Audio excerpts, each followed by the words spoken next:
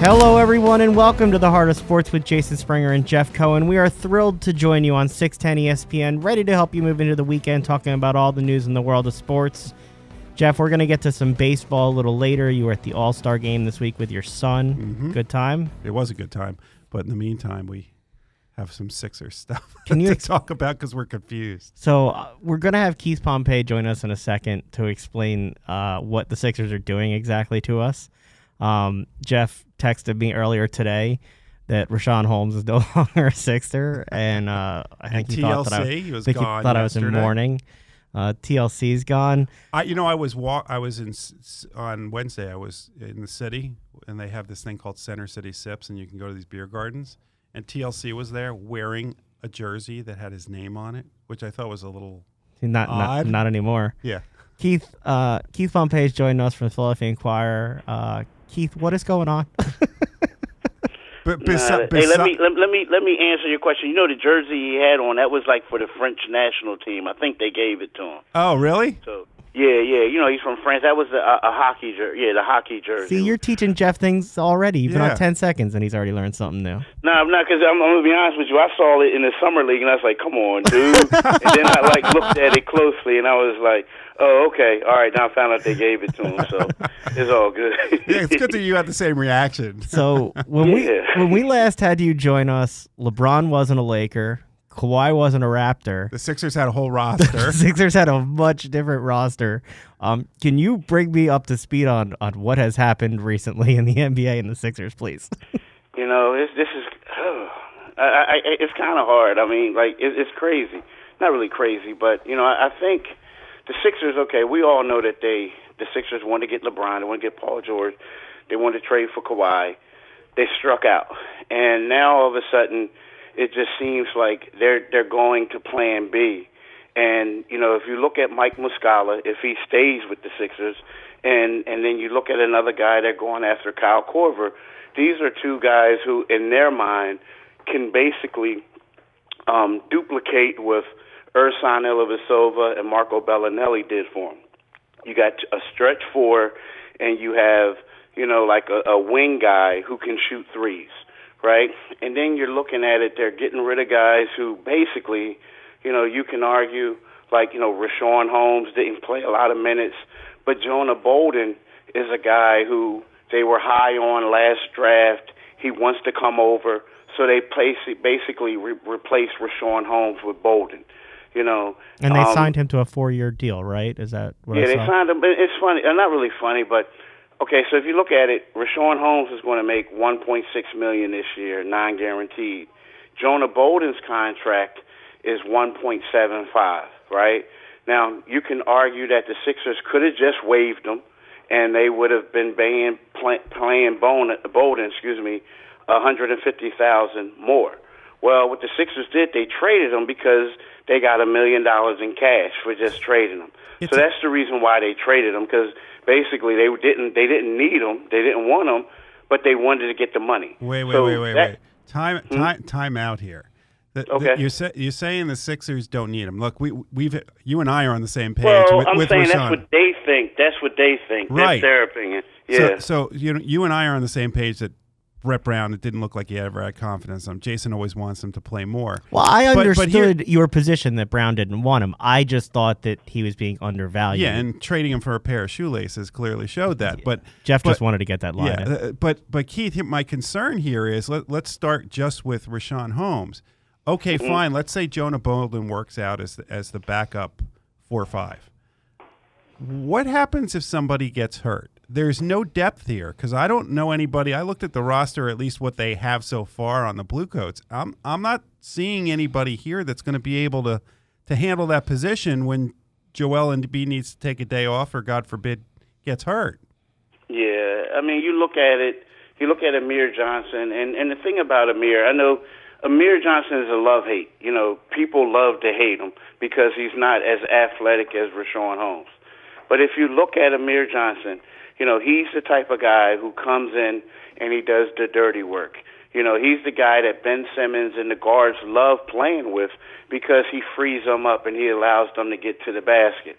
So that's the one guy. Then you have a guy like Mike Muscala, who the 76ers, if he stays here... I was going to say, is he going to be in. here? Because I saw your tweet yesterday that Sixers may not be done. They may be looking for... Yeah, they may not be done, but, one thing is they got rid of Rashawn, but people knew that they were going to get Jonah Bolden, and they're trying to get rid of Jared Bayless. I mean, they were trying to buy him out. It didn't work out.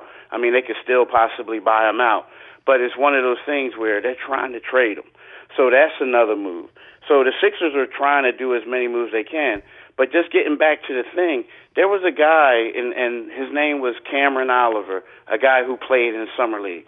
You know what I mean? Rashawn Holmes is 6'8". Cameron Oliver is 6'8".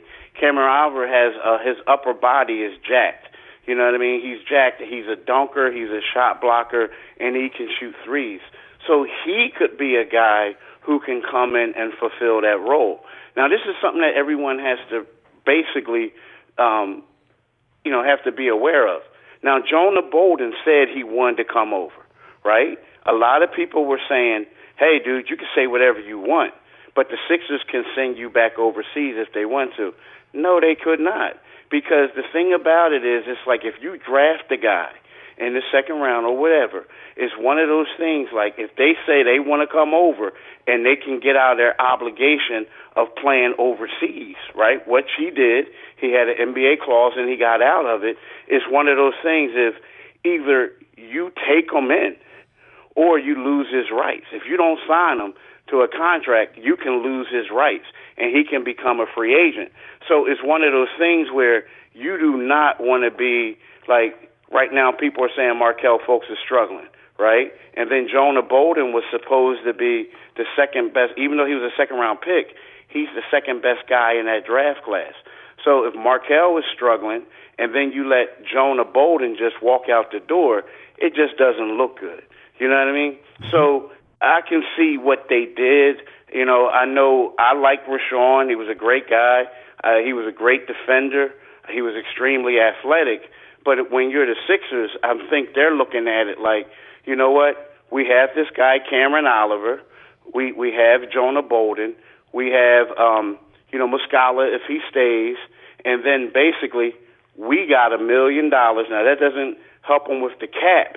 The million doesn't. But they got $1 million cash for basically trading a guy that they probably were going to waive. Okay, so then they get rid of Timmy, and they get rid of Justin Anderson. Yeah. So doesn't that deplete their backcourt depth? It does, and I see what you're saying, but neither one of them played in the playoffs either, or in the Boston series. Justin played in the fifth game, but I understand what you're saying. Huh? And he didn't play a lot, but when he did get in there, he had an impact. I mean, he provided he had a little an impact, grit. and again, I think that, I get what you're saying. I really do, but I also do believe that, at least I hope for the Sixers case, because you guys are going to get on them, and so are a lot of other people. I hope that they have an idea that they're bringing somebody else in. Well, and that's my concern, because you mentioned the Boston series and who didn't play.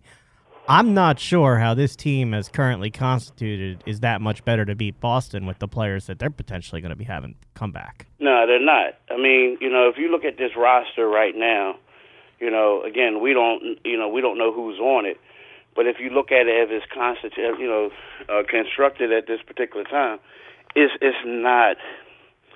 It's not. I mean, to me, it took a step back, and I'm not like slighting the Sixers or saying anything about them, but I know a lot of people say Kawhi, he's only going to go to Toronto for a year. Who knows if he's going to play? Well, I don't think Kawhi is crazy enough to sit out another year, because I'm pretty sure Toronto probably won't pay him. They'll do what Sam Hinkie did to a player several years ago, right? Now, the second thing is, on paper, Kawhi Leonard and Danny Green, in my opinion, makes the Toronto Raptors better than the Sixers for this upcoming year. That was my follow-up question. Did the Sixers lose ground with Kawhi potentially going to Toronto with what they're going to have there? I mean, it looks like coming back into the season, at the end of last season, it was the Sixers and Boston battling. Coming back into the season, the Sixers are, with their talent, look like they're kind of 3 behind Toronto and Boston right now. It may not shake out that way, but just looking at matchups. Exactly. And then not only that, here are 2 other teams who, like a team, well, I'm just going to say one team right now, the Indiana Pacers. That's a team that had the Sixers number, and they took and upgraded their bench. So, it's kind of, and then the Washington Wizards upgraded their roster, the same with the Milwaukee Bucks. So, we just have to see how all this is going to mesh. But on paper, the Sixers are still, one of the top 3 teams. But there are going to be teams that are coming after them. It just seems like there's another shoe yet to drop that we don't know about. Or they have a lot of confidence in all Fultz. these young guys. To me, the problem is perception more than it is reality necessarily, because they set the expectations so high with we're going star hunting. I asked you that a few weeks ago. Yeah, and I think if he and again with the move that they made with the Villanova guy, it's the perception.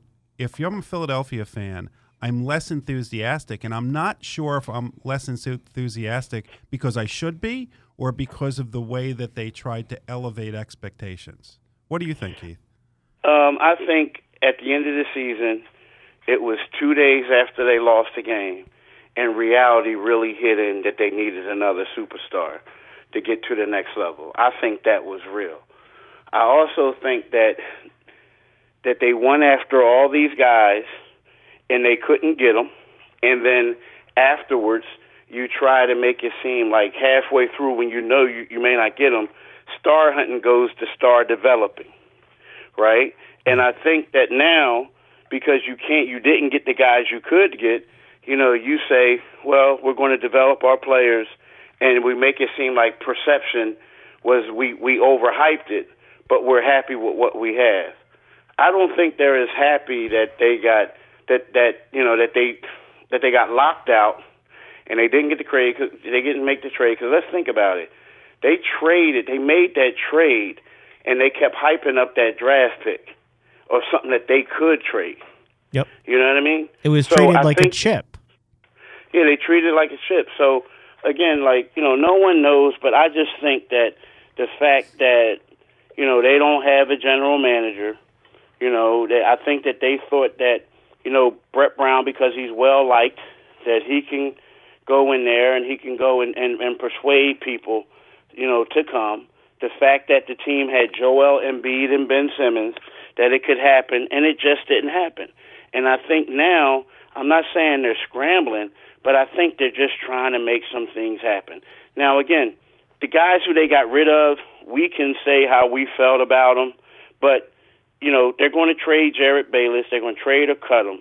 Jarrett Bayless did not play. They weren't difference makers. But none of these guys who they're getting rid of now, regardless of how we like them or not, they did not play. They didn't play.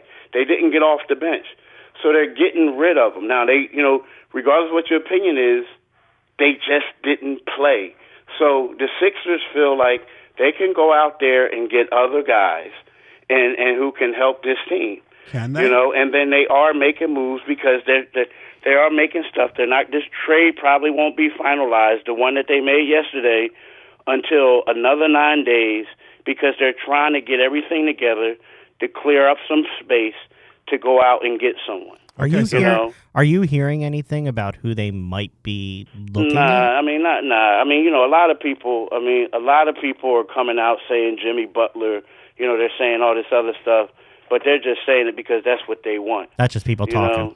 Okay, so people are like yesterday, and I hate to do it to people, but yesterday I tweeted out that the Sixers had discussions about, trading Bayless for Kyle Korver, which is they had discussions about that.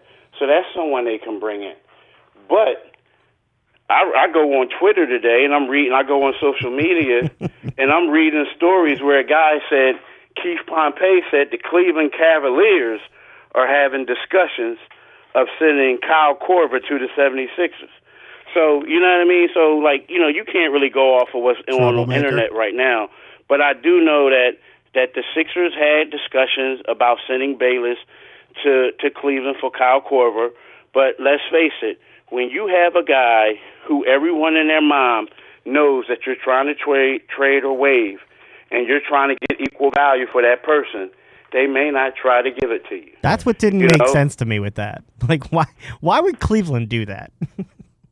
Well, the only reason why Cleveland would do it is because if you think about it, Cleveland will save Cleveland will get Kyle Korver's off the books next year. Gotcha. Bayless is making $1 million. I was about to say only, but $1 million is a lot to me. But Bayless is making $1 million more than Kyle Korver. However, Kyle Korver has a contract for $7.5 million next year, and $3.44 is guaranteed. So if you're Cleveland and you're a team that has so many problems in regards to the cap, that 3-point money, right now you're in the mode of you just want to unload as much salary as you can for next year. So that $3.4 million could go a long way. So that could be part of it. And if you look at Kyle Korver, he didn't exactly have a great season last year. No. So, they're looking like, here's a guy who's 37. He's going to be 38 next year. Bayless is 29. Korver is getting old. Let's see if we can just get rid of him, say goodbye, and then we'll have a guy like Bayless who comes off. If he works out, he works out. If he doesn't, he just comes off the books at the end of the season. Okay, Keith, I don't know if it's an elephant in the room or you're going to make us feel better, but is there something with the Sixers that people don't want to come here? Because we thought that all these people were going to run to come here to want to play with Simmons and Embiid and Brett Brown.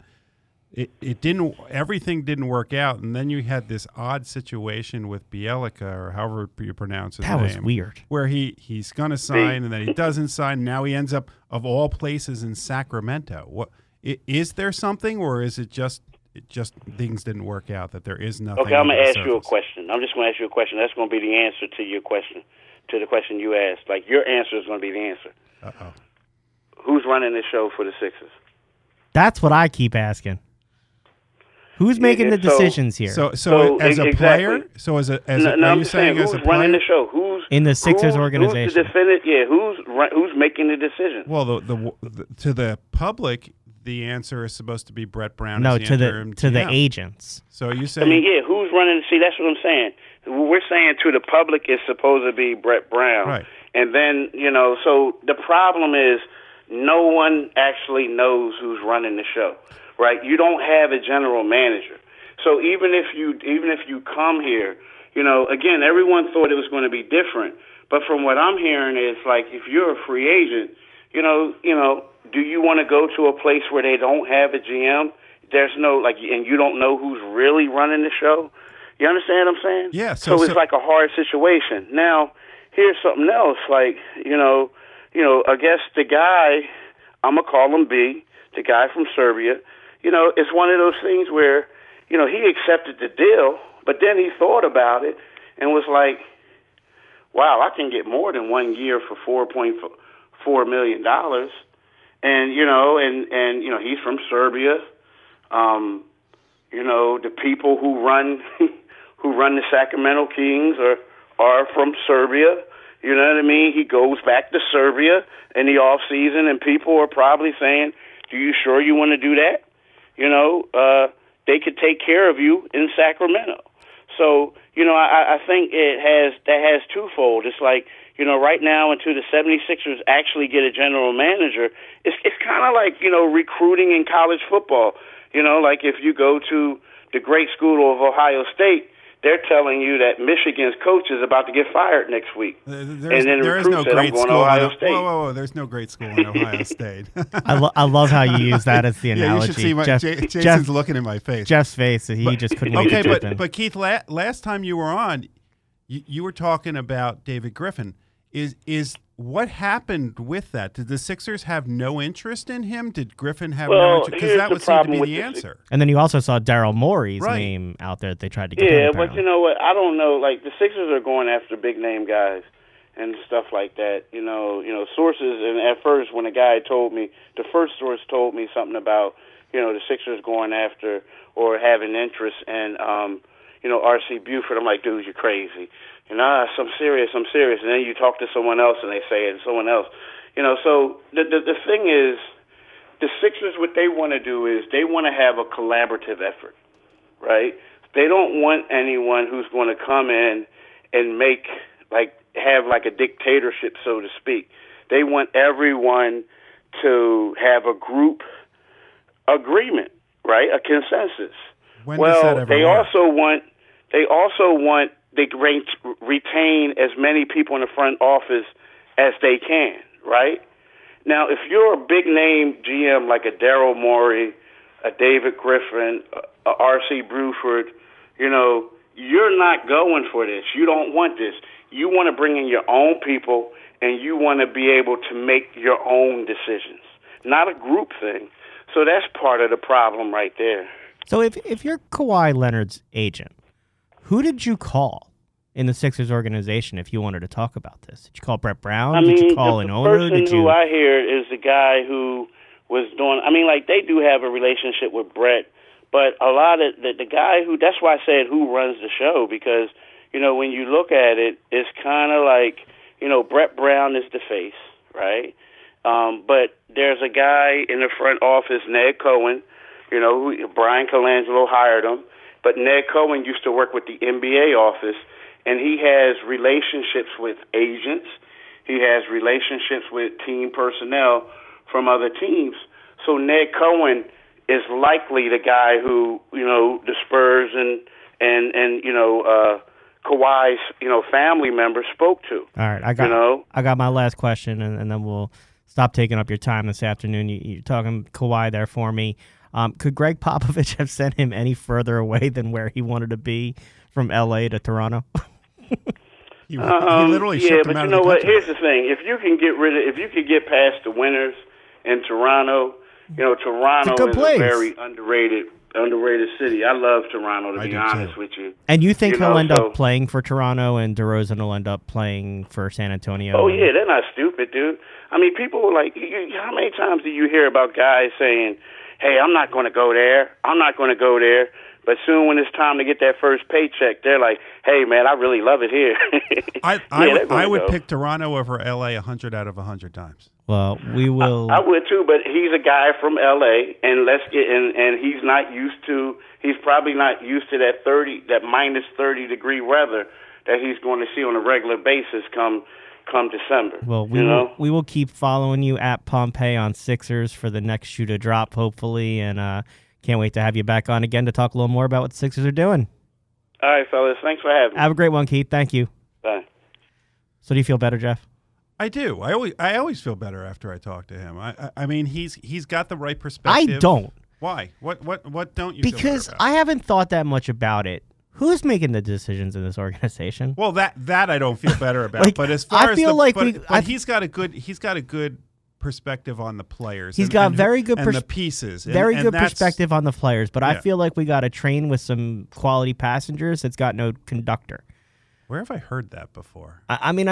We've seen this never works with teams that do it this way. Like, doesn't somebody have to make that. the decision? And it just concerns me, and I haven't really put that much thought into it because, it was Brett Brown's going to be there, and Is this Chip Kelly all over again? I don't know what it is, and I don't want to put it in a box of something else. No, but it's concerning to me, some of the things that have happened back to back to back. And the other problem with it is they want one thing that doesn't go with what they want. So if you want a big name, if you wanted, I'm not saying they were going after him, but if you wanted Pat Riley or you wanted one of these big names, they're not going to want to keep your people in.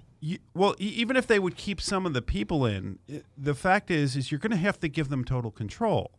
And so you don't go after the big people if you're telling them that they're not going to get control, because you're wasting time. And when you waste time, look what happens. You end up with, you went star hunting, but you went with a little kid's fishing pole. Got no stars. Yeah, and that's a problem. So the people at the top, meaning ownership, has got to figure out what they are and then just make decisions, because this turned out to be an off-season that could have been different and is going to impact them at least for one season. And it may even affect ticket sales. And we'll see what happens in the offseason. It doesn't make you feel any better as a season ticket holder that it got an extra $1 million. Well, I may not be a season ticket holder. Well, that's a whole different story. We'll see about that. But let's go back to wasted time. Not because I don't want to. You did not waste time on Tuesday night. You had some quality time with your son on Tuesday evening. What do you mean I didn't waste time? You mean the fact that I was in a car for 3 hours in each direction? I think it was probably a great experience. I thought it was cool. Somehow the numbers aligned, and this was the 200th time that you've checked in at a baseball game with your son for the Major League Baseball All Star Game in Washington. It just worked out that way. I mean, we happened to go to Pittsburgh the week before and went to a doubleheader. So if anybody else has the MLB Ballpark app, you can check in. And my son and I only check in when we're going to the game together. And if my wife you guys watch a lot of baseball. Yes, we do. Because this is just Major League games. I know. So we were sitting in Pittsburgh and we both looked at our app and said, "Wow, we've checked in 199 times. We're going to the All Star Game Tuesday." So it ended up that the All Star Game, which is always he's been to the single A, double A, triple A All Star Game. This has been his. All right, so I don't want to hear the sports analyst answer of what it was like. I want to hear the dad answer of what it was like to watch your son at the All-Star game. You said he got All-Star fever going in there. It costs a lot when your kid gets fever at stadiums. How cool was that for you to be the cool dad that brought your son to the All-Star game? I don't know if I was the cool dad. He found somebody else. I mean, I don't think you're really the cool dad Mark either. Warner, but I didn't say you were the cool dad. I said, how cool is it to be the dad that brought you to It's amazing. I mean, he has had this passion on his own for this sport, and it's been fun to share it with him. And that's when people say, "I can't believe you go to all these games." It's a labor of love. I mean, you take him to a place that we've always said that this is his Disney World. And so we go to these games, and it was an amazing game to go to. I've never really had an interest in going to it. I don't even watch it when it's on TV for the most part. You saw 10 home runs. The previous record was 6. Yeah, but the cool part about it is you're used to being in a stadium where there's the home team and then there's some away people. And in this case, there's people from all over the country and Toronto. So there's just jerseys all over the place, and it's just a different atmosphere than anything I've ever experienced in a sport before. How fun was it to see Aaron Nola pitch in the All-Star game and go up against Mike Trout? Yeah, so by the way, this changed my perspective on something because I saw that. Okay, so I'm going to preface this by you were not in favor of every team having a player in the All-Star game. Correct. I think that the people that are most deserving should get it. And I saw your tweet after the game that you have now changed your mind on that. Yes, because now having gone to the game, I realized when I waited for Aaron Nolan to come in the game. I wanted to see my guy. I'm in somebody else's city, and everybody else's guys are there, and my guy is Aaron Nola. He's the Philly, and he was the only Philly there. And when they did the introductions, all of a sudden I realized I am so glad that there's somebody here representing my city.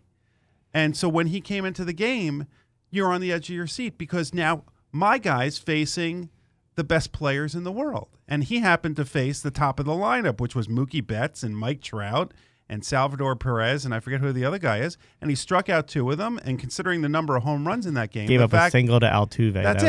That's it. And he must have bothered you gave up a single to the short guy. No, I like Altuve. But that changed my mind. It was at that moment that I realized, you know what? It is important for the game for every city to have a representative. This was the first game in Major League Baseball history where both teams homered 5 times, right in either regular season, postseason, or exhibition.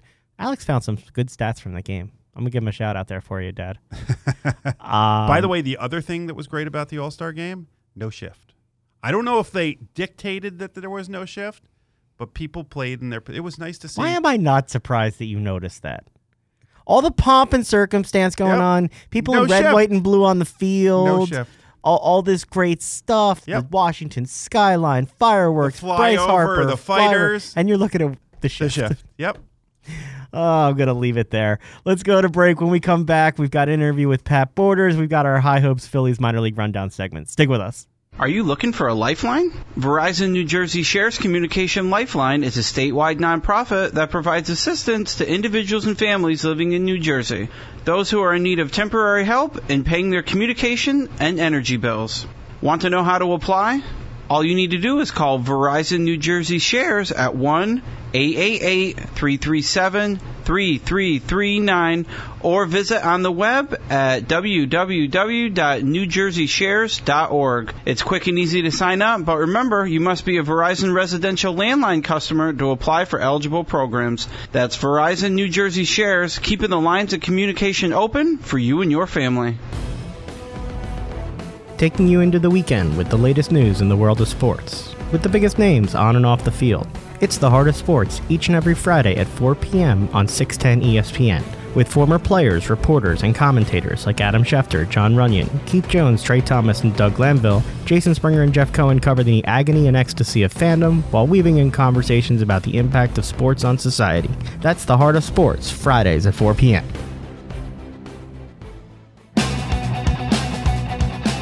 Welcome back to the High Hopes Phillies Minor League Rundown on 610 ESPN. I'm Jason Springer here in studio with Jeff Cohen.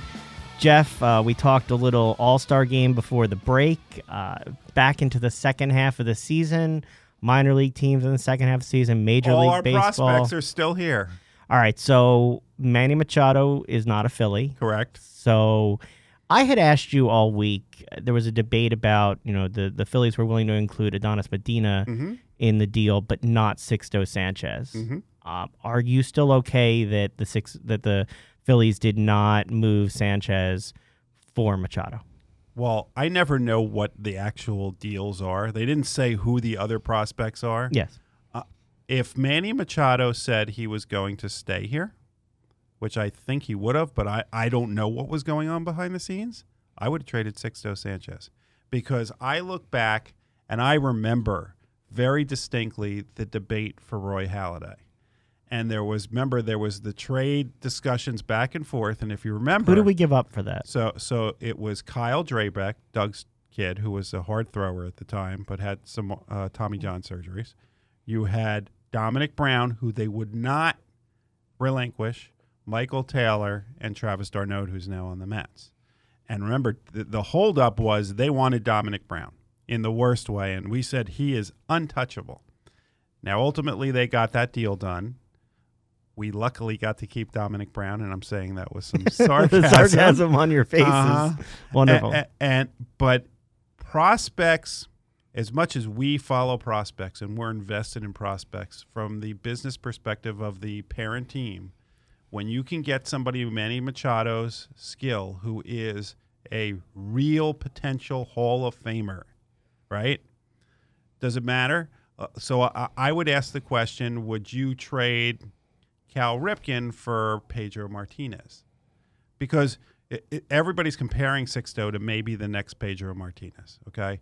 Let's say he turns out that way. If you still got a lock everyday Hall of Famer, are you going to make a trade? And to me, the answer is yes, especially now, windows open and windows close, and Manny, the thing that the Phillies need is not pitching. What they need right now, and you and I see when we go to these ballparks, there's plenty of prospects who can pitch right now. The Phillies are stocked with arms. They need hitters. They need hitters up here, and there aren't a lot at AAA that are going to solve the problem right now. They may be younger, but that takes time. You have Manny Machado that's right knocking on your door and could have driven up the highway and could have been in your stadium.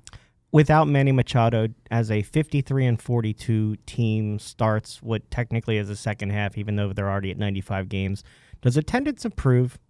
I mean, they literally only have to win 34 more games, and they're at 87 wins, which is the same as three of the last four wildcard winners. Well, I think they're gonna have the same problem that the Sixers have. Is that in this city, and a lot of cities, but in this city, we tend to overreact. We're too high and we're too low when we don't need to be. There's no even keel. And the hopes got up. I mean, if you read, so I looked at some of the comments on Twitter and stuff like that, and people are literally, I had to look out my window to see if the sky literally hadn't fallen on my house because we didn't get Machado for 4 months. And we still have a chance to get him in the offseason. You have to trust the people that we have. And the people that we have in place, by the way, are Orioles people. Andy MacPhail was the Orioles president. Matt Klentak was an Orioles guy. More people, and they know him very well. I'm still confident that unless the Dodgers win the World Series, he's coming here. The question then becomes, let's say that happens. Did they miss out on an opportunity to maybe catch lightning in a bottle for this season? Well, and that's the comparison you get to the Eagles last year, sort of going for it when people didn't think their team was quite there. Right. The Phillies, are they going for it without making that move? It was sort of the question that was asked. Let's talk a little bit about the minor league teams for a little bit. We are headed back to Reading this weekend. That'll be fun. It's always fun there. It's they have a lot of great guys there. The organization, it's one of the best ballparks in America. It's called America's Classic Ballpark for a reason. And I think we're going to see a lot of good AA players that are on their way up. Jojo Romero, who we've interviewed before, is still there. I keep waiting for him to be called up to AAA soon. He's a very good pitcher with a lot of pitches, and he's in there. I think JoJo in Keith Law's most recent top 50 for the midseason has now included JoJo in their top 50. I think he's number 48, along with Sixtos in the top 50. Have you been satisfied and impressed with the way that the minor league system has advanced players this year? What do you mean? In terms of moving some of their players up, they've continued to replenish. They've moved up. Now Hazley's at Reading, Hall's at Reading, and so is it what you expected this season in terms of the movement of the players? Yes, I could see why you're surprised by it, but the way that minor leagues worked is around this time is when they start to move up. So there will literally be people that retire, which there were recently a couple retirements. There'll be people that move up, and then there'll be people that they need a whole season in the same place. So we're now at that point where they're going to get their last month of the season at where they think they're going to be ready for next season. And I think that's why Hazley was moved up, and that's another guy we're hoping to talk to for a little bit this weekend. Hazley, as Greg Legg put it, who's their manager, said this is where he belongs. It seems he's that advanced at this point. He's moving along. He's an interesting guy. I didn't realize that he was as good a pitcher as he was when he was in college, but he's now focused just on hitting and fielding, and I think that has improved his game greatly. Well, and you mentioned the AA manager. A few weeks ago when you were out at Williamsport, you talked to the single-A manager, Pat Borders, a little bit, right? Mm-hmm. Little fun conversation? Pat Borders is an incredibly interesting guy. Everybody should have a chance to talk to him. He is such a nice guy. He's a character. I wish I could tell you everything, but I can't. But he really has an interest in helping the young guys. And when I say the young guys, the guys that have just been drafted or the young guys that are coming over from another country. And he's got the demeanor he knows when to step on their foot and yell if he needs to, and when to talk to them. And as usual, he's a catcher. And a lot of catchers become the best managers. And I've only listened to parts of this interview because I wasn't with you. You asked him about killing my kid dreams in '93 with Toronto. I mentioned it. I mentioned it briefly. I actually talked to him more before the interview started, but All right. He didn't seem too sympathetic. He didn't seem to care very much? No. All right, here's our interview with Pat Borders. All right, we're here in Williamsport, PA at historic Bowman Field, and you're here with the manager, Pat Borders. Pat, how you doing? Very good. Good to see y'all. Thanks for joining us on the show. So we want to talk to you a little bit today about what it's like to be managing down here at Williamsport, PA. That's enjoyable. It's a small town. There's always a lot of excitement here. Kind of reminds me of the town I grew up in, Southern Ohio. It's kind of an older town, older buildings. Everything looks the same as it did there, and the people here are genuine and very friendly. How many years have you been here? This will be a fourth season. And you enjoy coaching at this level? Yeah, it's good. You get some of the younger kids out of Latin America. They're eager to learn, very energetic, and then you get the college kids just recently drafted, and they're very receptive to anything you say. They're like sponges and eager to please. So one of the things that I got to imagine that it's a little hard is that you're dealing with kids. They really are. They're young men, but they're kids who are just getting out of in some cases out of high school. In some cases, they're 17 years old, coming from another country. What is it like having to mold those kind of kids? It's actually fun. They all have their different personalities. You know, talking to them, getting to know their personalities, and drawing humor out of them, their personalities, because generally they're really reserved. They respect the title of manager, so they're not really themselves. They're kind of humble and quiet. And then the more you talk to them, the more you mess with them, you know, they start coming out and being the people who they really are. So what do you do to mess with them? It could be just a variety of things. It just depends on the personality, how to you know, somewhat attack them, I guess. Do you ever get some kids who come in here, you know, they've been superstars in high school, they've been superstars in college, and now they've kind of been knocked down a peg because now they're all about the same? No, that's what's probably good about this level. All of them know when they arrive here, they're playing with all good players everywhere else, and they're genuinely eager to learn and do well, and they want to get on the field. It seems like the 3 or 2.5 months that we have here completely burns them out from their college, and they're fired up and ready to go when they arrive here, and by the time they leave, they're spent, and they've given us everything they got. What's the thing that you have to teach them about their bodies and nutrition and things like that to get through the season that is 100, you know, at least here it's a little less than 100 games. They're used to playing 20, 30, 40 games in a season before they get here. Well, they got to learn, first of all, that it's almost impossible to play every day. You're going to be sore some days. You're going to play through some kind of little fatigue. The bus rides are long. You get in. Sometimes you don't get enough sleep as you would want. The one thing we do have here is the food. The food's wonderful. They feed us 3 times a day. It's good. The kids. I remember when I was in the minor leagues, it was a struggle to find good food. These guys they generally get decent meals every time. So what was it? What's the difference between now in the minor leagues and when you played, other than the food? Oh, the people are the same. The kids are the same. The fields are a little bit better. I guess they've renovated most of them. When I was younger, they were older, more dilapidated. Now they generate a little bit of revenue. The people, the kids, the players are the same. The names just changed. The people and the personalities are exactly the same they were 20 years ago. Now, when you came out of the minors into the major leagues, you actually switched positions, didn't you? Well, correct. I was drafted as a third baseman. Knew that I wasn't qualified to do that in the big leagues and feared getting released, so I switched to first base. Wasn't qualified there with a bat, so I switched to catcher, and fortunately it worked out real well for me. So matter of fact, I lied to them. They asked me, did I ever catch before, and I said yes. You had never caught before? No, I put the shin guards on wrong. When the first time I put them on exactly opposite, a 50-50 shot, and I messed up. So does that help you? Because a lot of the kids that come here now may not be in the same position when they get to the majors, or even if they get halfway through the minors. Do you have a lot of trying to figure out where people belong as opposed to where they played in the past? I think the player will kind of tell you where he belongs. His athleticism, his abilities, and the people in the front office and the directors. They've seen so many players. They can look at a player after a number of years or a year and say, well, he's probably leaning best for this or best for that. But they give them a fair shot and see what they can do. And sometimes they surprise you and do well at a position you didn't think they could. Is there any difficulty in being a minor league manager and trying to decide or put more emphasis on development versus winning? Well, everyone wants to win. It's kind of a combination of teaching them to win with development.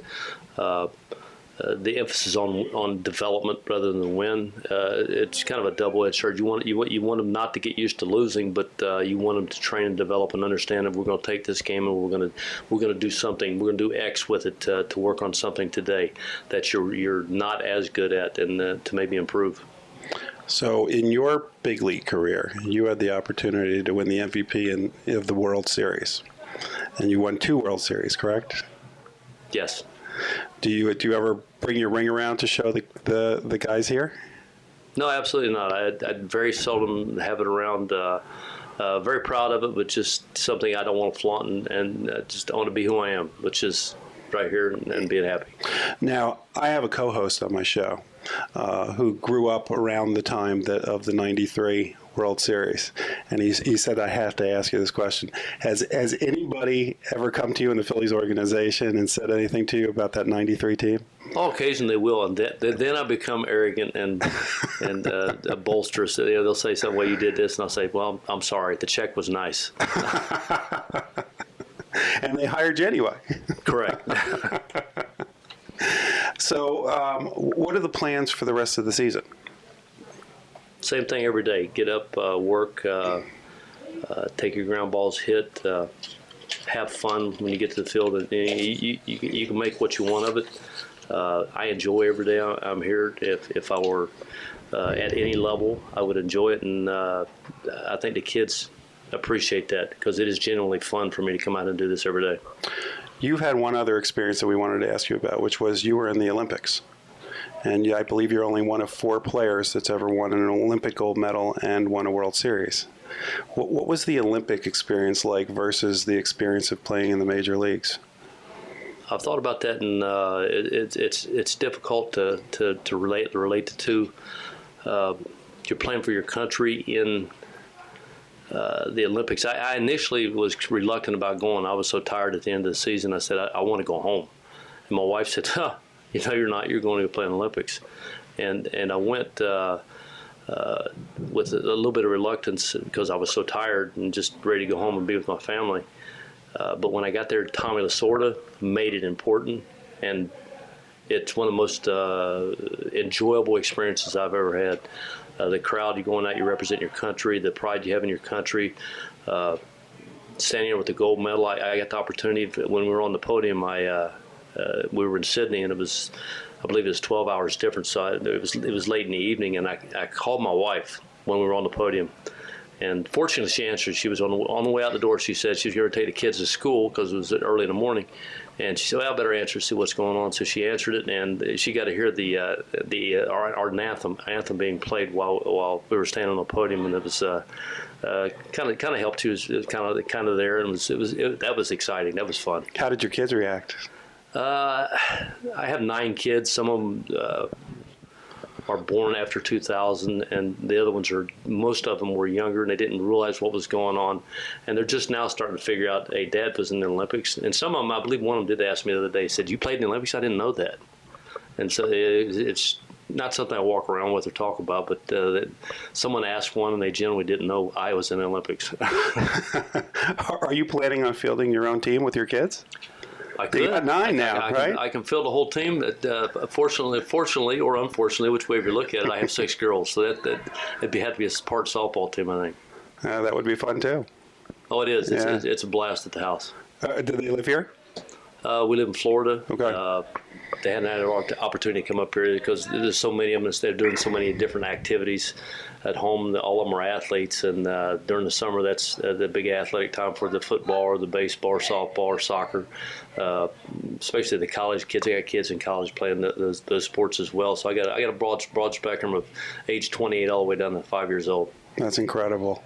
Well, Pat, thanks for joining us. We really do appreciate it. We look forward to watching you the rest of the season. Enjoyed it. Thanks a lot. So you thought it was incredible before, and you still think it's incredible, Jeff? He's got 9 kids.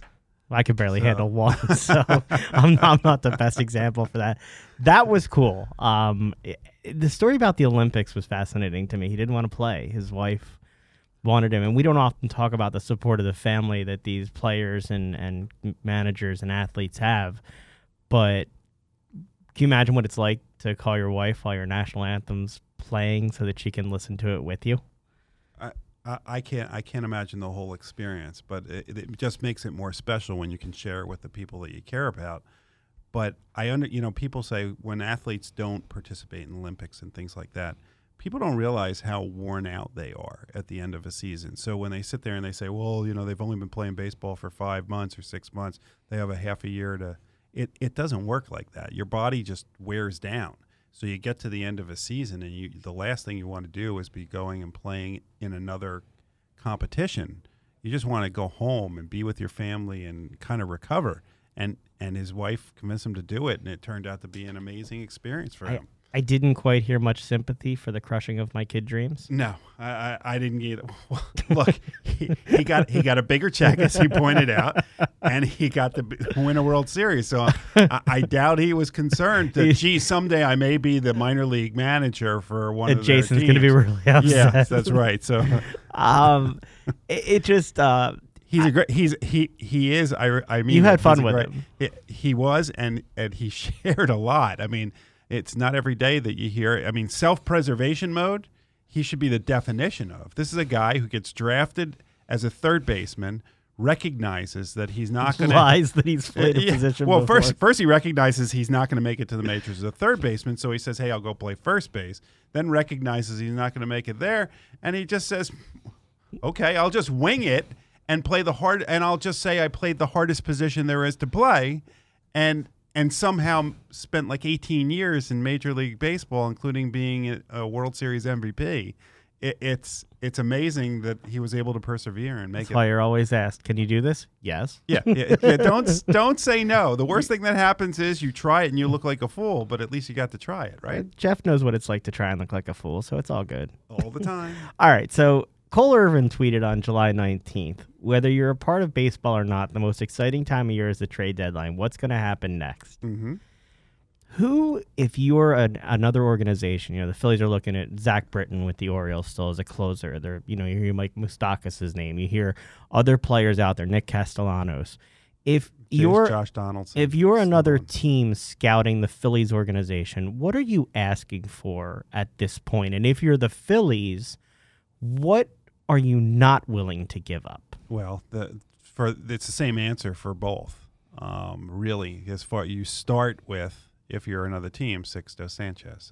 And okay, I'll be the Phillies. No, right. Let's move on. But see, I just don't buy that anymore. At some point you have to take a risk. And it depends on what it is. I mean, Machado was, to me, go ahead and do it. However, unless they just know that he's going to come back at the end of the season, I still probably would have done it because they have pitchers. They seem to have bought into the Sixto hype. Well, it's not hype. It is not hype. I've seen him pitch. He is assuming he doesn't get hurt. That's a big assumption, but I'm just saying, I'm not saying he does or doesn't have that value, but the team itself seems to have bought into the hype around him. The one I really don't understand yet, and I've seen him pitch a couple times, is Adonis Medina, who is what supposedly was. They finally said, "Okay, we'll give him to you."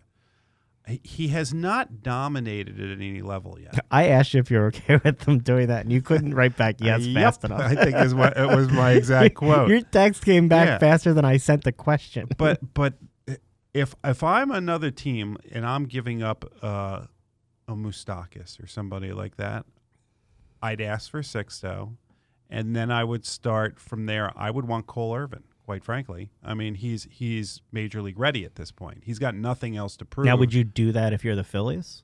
I mean, you've got kind of a glut of pitchers coming up. I believe it or not, your eyeballs are gonna pop out of your head. I'd rather give up Benil de los Santos. Get out of here. I'm dead serious. Why?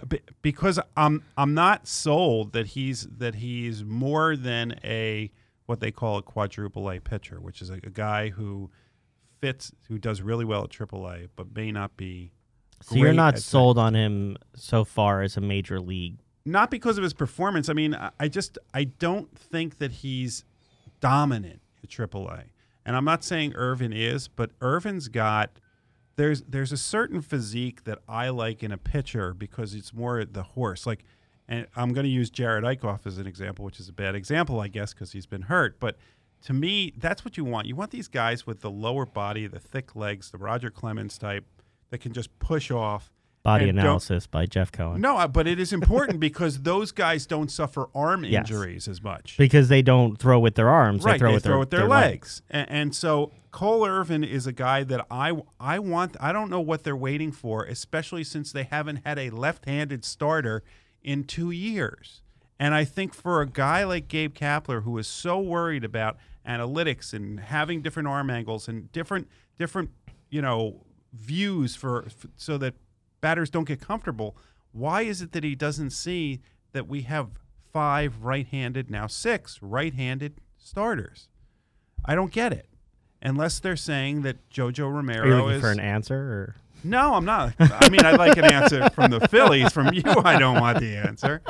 But I'll just let you do this show. Yeah, I'll sit here. But Irvin is a guy that I would ask for. I would also ask for Jalen Ortiz, who started off the season slow and is still down in Lakewood. Well, let's talk about Lakewood first. Let's talk about Lakewood for a second. 17-9 in the second half, best record, and already won the first half.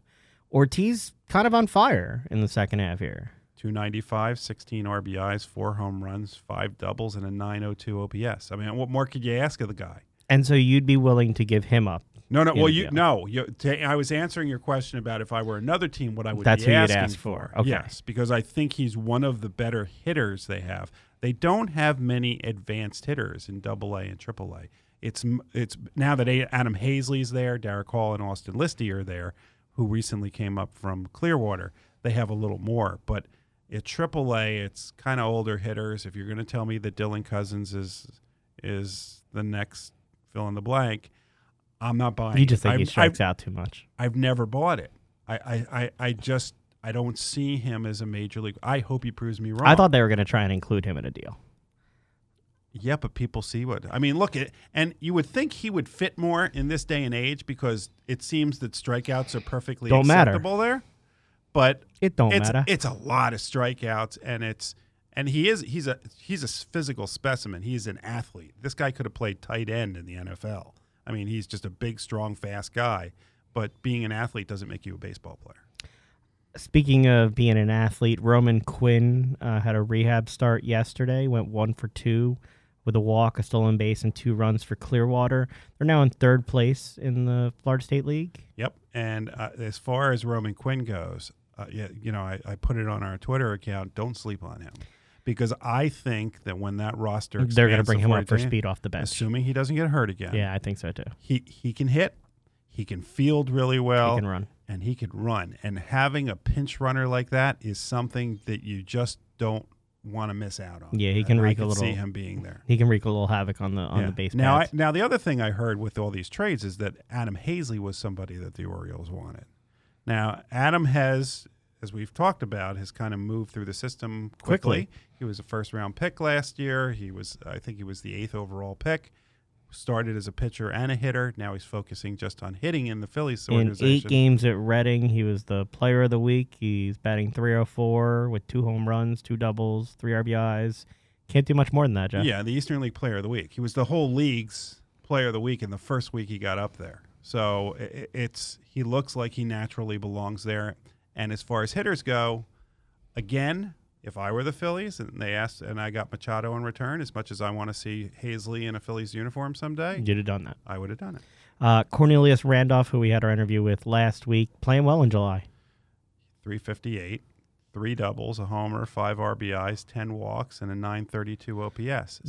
But this, there are certain people who reach out to us and give us a hard time and throw stats in our face, and my answer is always pretty much the same, isn't it? Which is, you have to be patient with these guys. If you want to make a judgment based on a month or 2 months, you go ahead. There's a reason that there's all these levels of minor league baseball, and it's for development of different parts of your game. And Cornelius Randolph is starting to be able to develop. By the way, as is Mickey Moniak. Give me your Mickey Moniak update. What's going on? What's going on with Mickey? I just think he's doing well. He's not gonna. I still don't think he's ever going to be a power hitter, but he's got 4 home runs now. I know people are going to go whoop-de-doo, but he's starting to hit better, and he's hitting consistently. And we'll see what happens when he gets to AA. I would challenge him at the end of the year. I would, when we get to August, if I were the Phillies, I'd move him up to AA. That's going to be our last word for the week. Thank you so much for joining us. Make sure to join us next Friday night as we help you start your weekend in style. Have a great one, and we'll talk to you next week.